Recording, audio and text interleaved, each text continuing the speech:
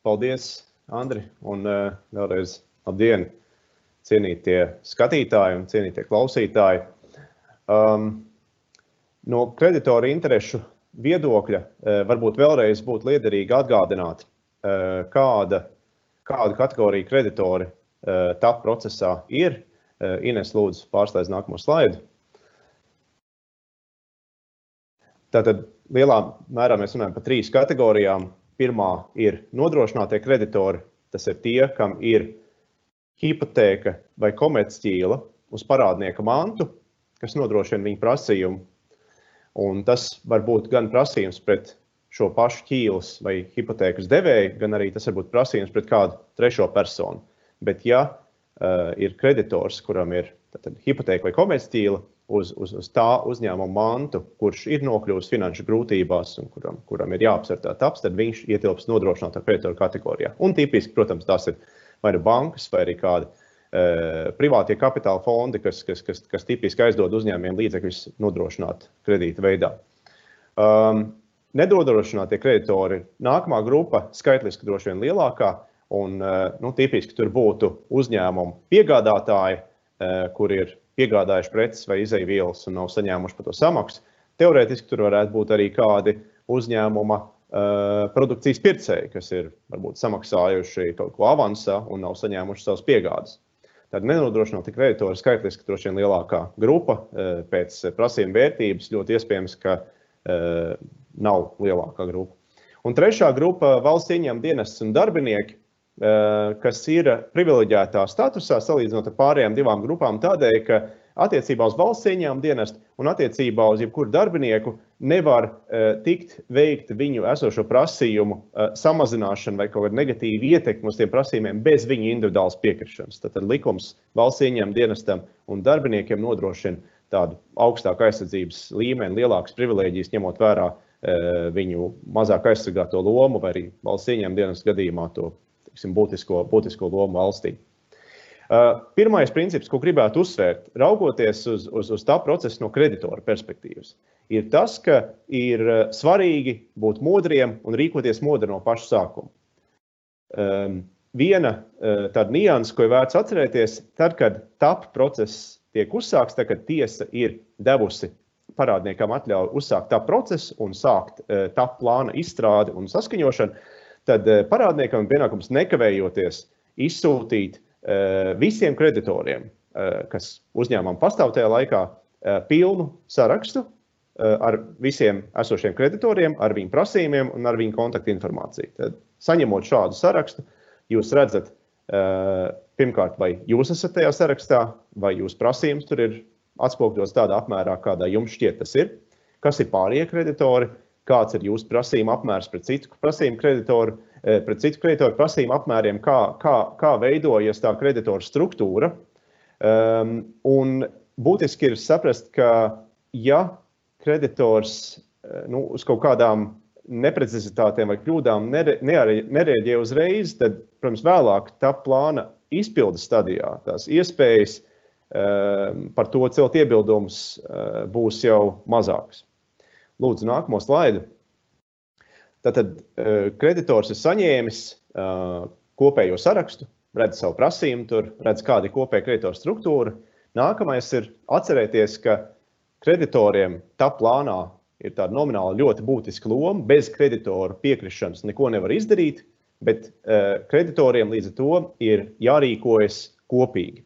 Edvīns jau iepriekš pieminējis, tikai vēlreiz atgādināšu, ka visus būtiskos lēmumus, tajā skaitā TAP plāna apstiprināšanu, TAP uzraugošās personas iecelšanu, jeb kādus tālākus grozījumus TAP plānā, var pieņemt tikai tad, ja tos atbalsta šis dubultais kreditoru kvorums.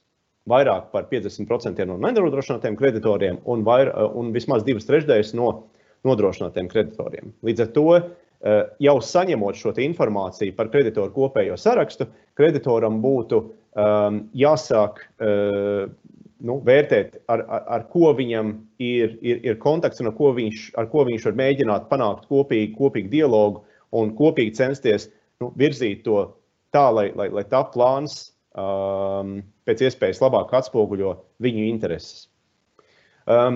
Nākamais ieteikums ir kreditoriem ļoti rūpīgi izturēties pret TAP uzraugošās personas kandidatūru.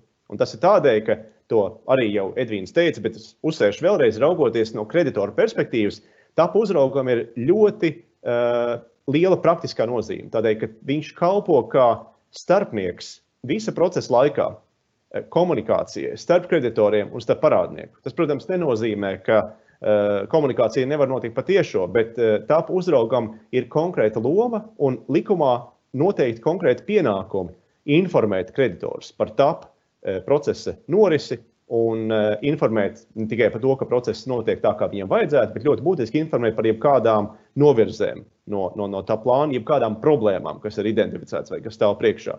Un caur to TAP uzraugs palīdz kreditoriem izvairīties arī no kaut kādām iespējamām ļaunprātībām TAP procesā. Ines, lūdzu, nākamo slaidu. Nākamais ieteikums kreditoriem. Jau uzreiz saņemot TAP plāna projektu, ko ir izstrādājis parādnieks, visticamāk gan konsultējoties ar kreditoriem, bet varbūt ne ar visiem, ir izvērtēt, vai jūsuprāt tās TAP metodes, kas visticamāk uz jums kā uz kreditoru nes zināmu negatīvu ietekmi. Vai tās būs efektīvas finanšu stabilitātes atjaunošanai, respektīvi, vai jums ir jēga ciest to smagumu, ko piemērotā TAP metode jums nesīs, piemēram, jūsu prasījuma samazināšana vai blakus prasījuma procentu un līguma sodu anulēšana. Vai tas nesīs to ieguvumu, ka uzņēmums atjaunos finanšu stabilitāti un varēs turpināt būt jūsu sadarbības partners. Otrām kārtām svarīgi pievērst uzmanību tam, vai TAP plāns nediskriminē kreditorus vienas grupas ietvaros. Ja jūs esat tas, kas tiek diskriminēts, tad, protams, jūs to negribat pieļaut un jūs gribat celt iebildumus. Ja jūs redzat, ka ir pazīmes, ka citi kreditori vai kāds kreditoru grupas tiek diskriminēti, tad tas palielina risku, ka tas TAP plāns varētu netikt apstiprināts, ja vien attiecīgās kreditoru grupas nepiekrīt tam, ka viņas ierobežo vairāk vai pret viņām vērš smagākas TAP metodas nekā pret pārējiem. Un visbeidzot, vai plānā nav pazīmes par fiktīviem vai strīdīgiem prasījumiem, jo tas, protams, ir tas, kas var izjaukt visu to taisnīgo līdzsvaru TAP plāna procesā. Un kāpēc ir svarīgi tam pievērst uzmanību uzreiz? Pirmkārt tādēļ, ka termiņi TAP plānā ir ļoti īsi. Tas termiņš, ko Edvīns jau pieminēja sākumā, kas ir TAP plāna izstrādē un saskaņošanai, 2 mēneši plus 1 mēnesis, tas ir reizē daudz un reizē maz. It kā 2 vai 3 mēnešu laikā var paspēt ļoti daudz, bet tajā pašā laikā mēs zinām, ka šādos sarežģītos procesos dienas skrien ļoti ātri, ļoti daudz laiks tiek pavadīts diskutējot, vedot pārunas, strīdoties par pušu pozīcijām, mēģinot atrast to kompromisu. Tā kā tie termiņi ir īsi. Un vēl jau vairāk, ja kreditors redz, ka ir pamats iebildumiem pret TAP plāna projektu, kas ir atsūtīts viņam saskaņošanai, tad šī iebildumi ir jāsniedz 5 dienu laikā, turklāt 5 dienu, nevis 5 darba dienu laikā. Un, ja šis termiņš arī netiek ievērots, tad pastāv zinām iespēja, ka vēlāk tie iebildumi vairs netiks ņemti vērā. Tādēļ ņemiet vērā, ka termiņi ir īsi un jārēģē ir ļoti operatīvi. Šķiet, ka nākamajā slaidā es dodu vārdu Ievai. Labdien, klātesošie! Tad pavisam īsi par kreditoru perspektīvu no mūsu puses. Tātad jūs esat saņēmis savu debitoru TAP plānu, ko tālāk darīt.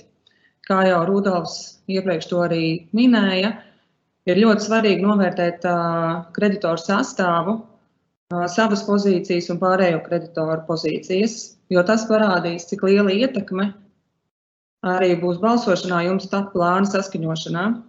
Un ļoti svarīgi ir līdzsadarboties ar pārējiem kreditoriem. Kā otrs galvenais moments ir, protams, ka pats TAP plāns ir jāspēj viņš objektīvi novērtēt, jāspēj ir objektīvi paskatīties uz paša šī debitora biznesa dzīvot spēju un cik labi šis plāns ir sagatavots. Un viens, protams, ir labs plāns un slikts izpildījums vai labs plāns un labs izpildījums. Un šajā momentā ir jāpievērš uzmanību, kas būs šī plāna izpildītājs.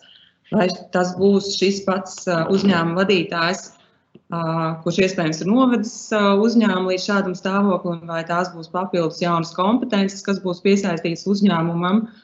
Un tāpēc arī ir svarīgi pievērst TAP plānā uzmanību šīm niansēm.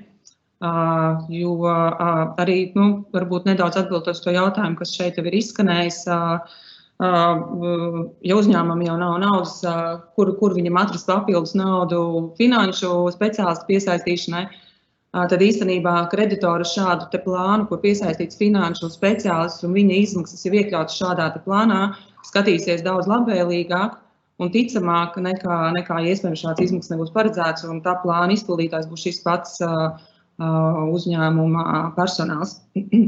Tāpat jāspēj labi novērtēt tā plānu un salīdzināt, vai tas ir izdevīgāks nekā iespējams uzsākt maksātnespēju.